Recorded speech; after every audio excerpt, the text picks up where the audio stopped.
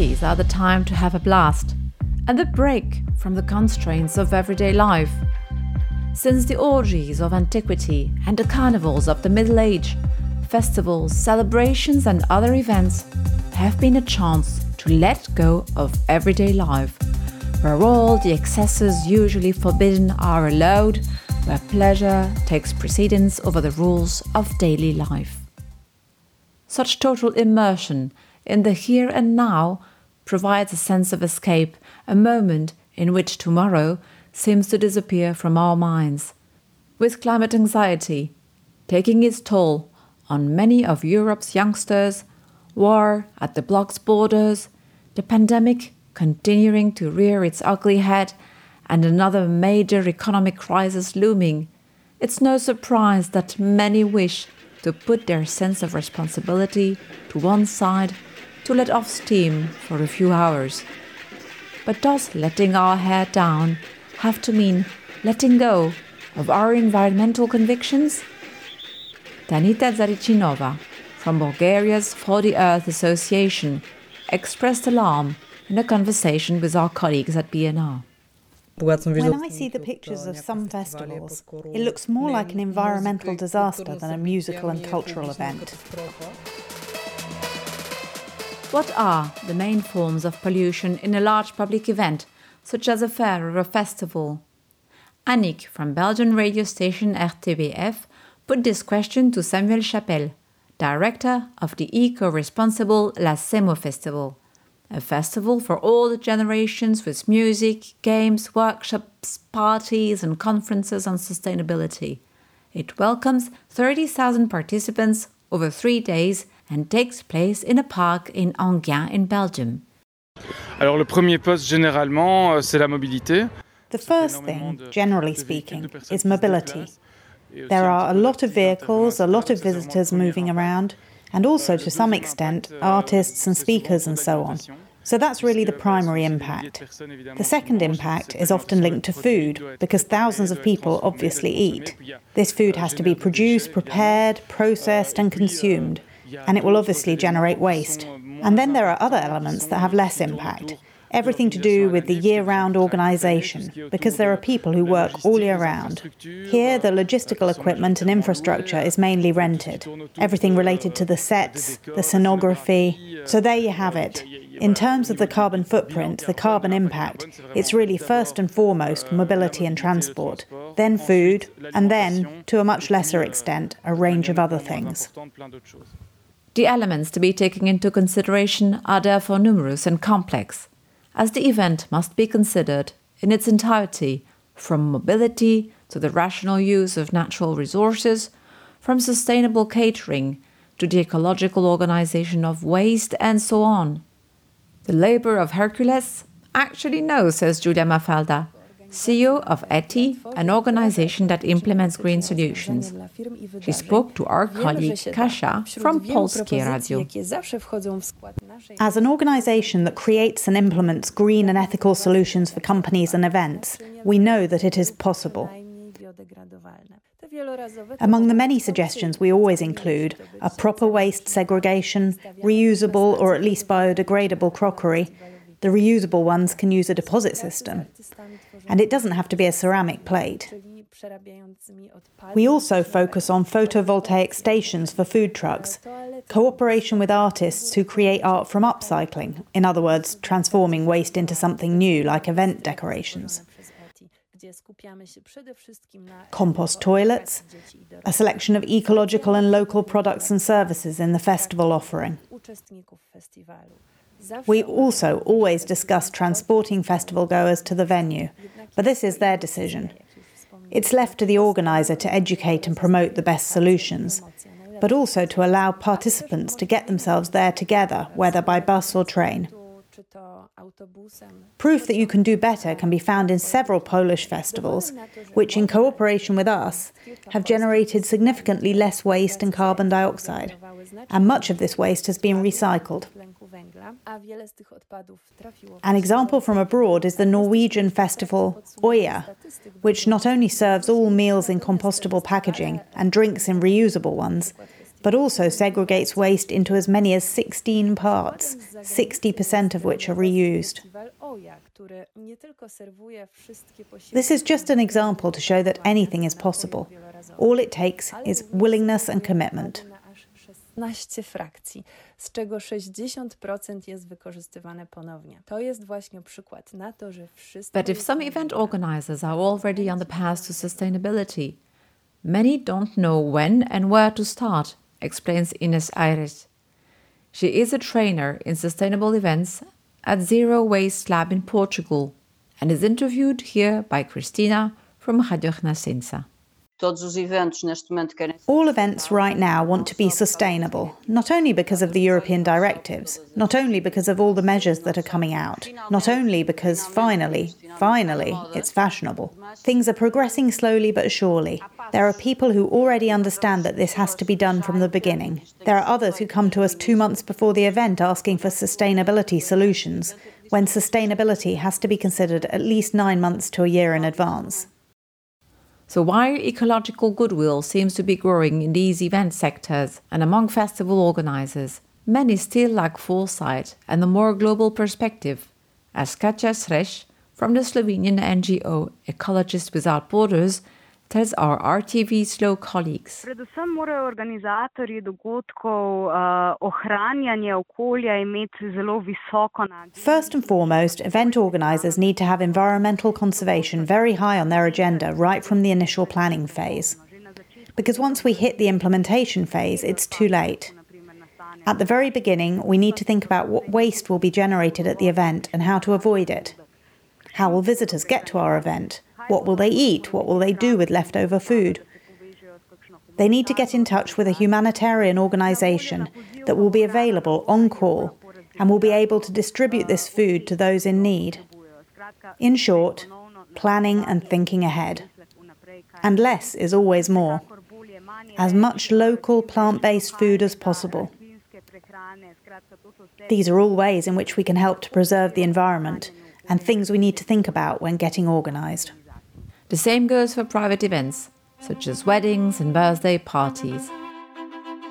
While there is often a focus on reducing waste, many other things are overlooked, says Greta Ashman-Taite, an organizer of green events.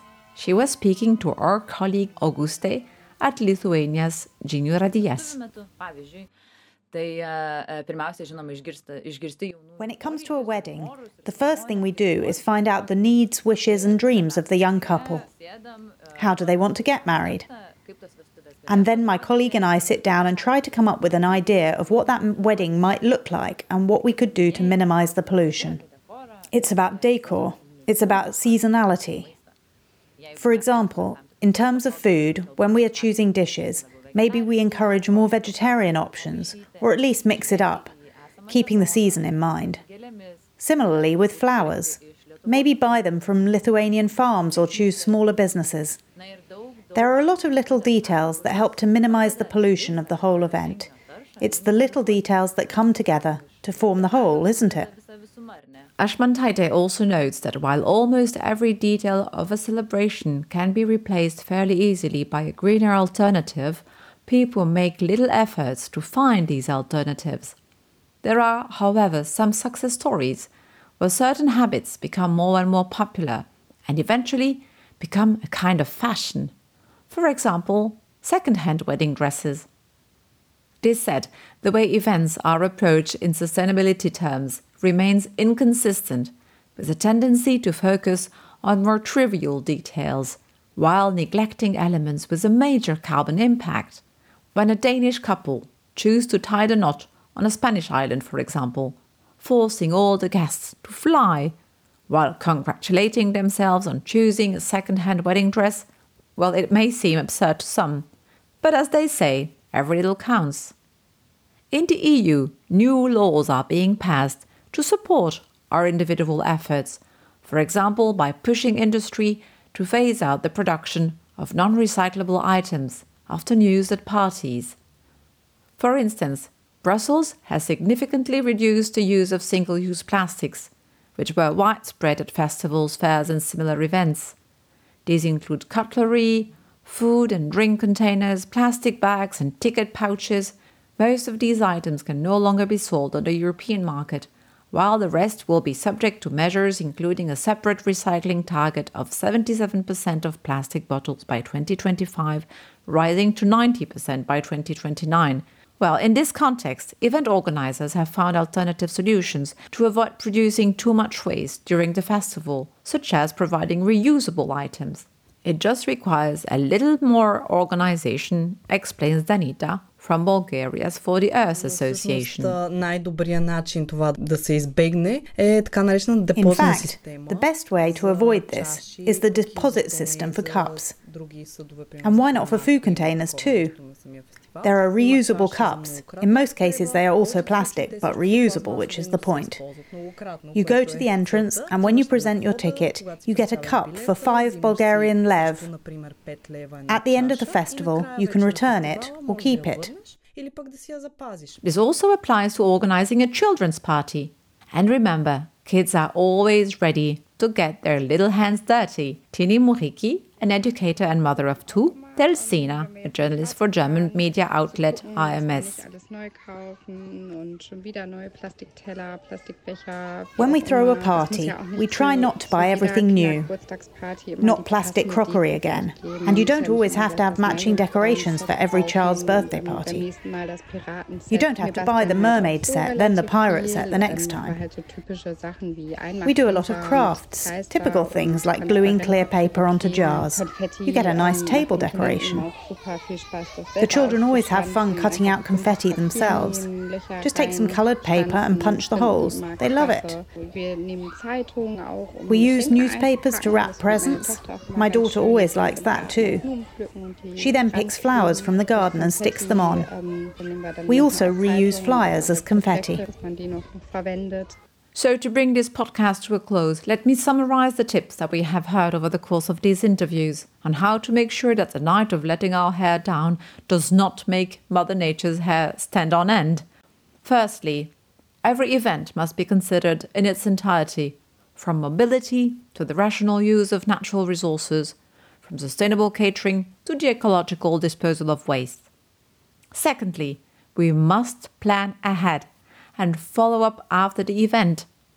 Thirdly, we must make an effort to find solutions because there are many of them out there, as well as associations ready to help. And it's possible to go even further. For example, event organizers can use carbon calculators to accurately assess the carbon footprint of an event, so that the organizers and all the participants can offset the carbon emissions produced through certified organization. These sell carbon credits from greenhouse gas reduction projects such as wind farm, biogas or forestry projects. But let's return to the La Semo Festival in Belgium, where we learned that every detail has been thought of to keep pollution to a minimum. You can bring picnics, as long as they are not packed in single-use packaging, and refillable bottles. The material for the scenography, cardboard, textiles, etc. is reused. The festival is held close to a train station, and the list goes on. The organizing team wants to show that sustainability doesn't have to mean foregoing fun and frolics. As Samuel explains to RTBF, his festival wants to prove that partying and sustainability can go hand in hand. Parce que depuis sa création, en fait, La Semo a vraiment pour ambition de... Ever since its creation, La Semo has always sought to work on these issues. We had the impression about 15 years ago, when we launched La Semo, that on the one hand, festivals and events were often places of waste in the broadest sense of the word, and that sustainable development was often associated with somewhat negative things, deprivation, moralizing, etc. So we wanted to show, on the one hand, that it's possible to have fun in a different way, and on the other, we wanted to associate sustainable development with a big party, with a positive, festive moment. And now, 15 years later, we are still convinced this is the case. It's important to bring people together in a positive way around the issues and values of sustainable development. Here, there is never a moralizing message. Instead, we try to show alternatives, to put a spotlight on people who come bearing solutions, and to show both the public and the sector in our own small way that things can be done differently, simply. It's very exciting to put our creativity to work to come up with solutions for tomorrow's world. It seems clear that celebration and sustainability can be reconciled if they are properly considered from the start. This will allow us to live for the moment without regrets in the future. Stay tuned for another episode of our Green Deal podcast. Bye!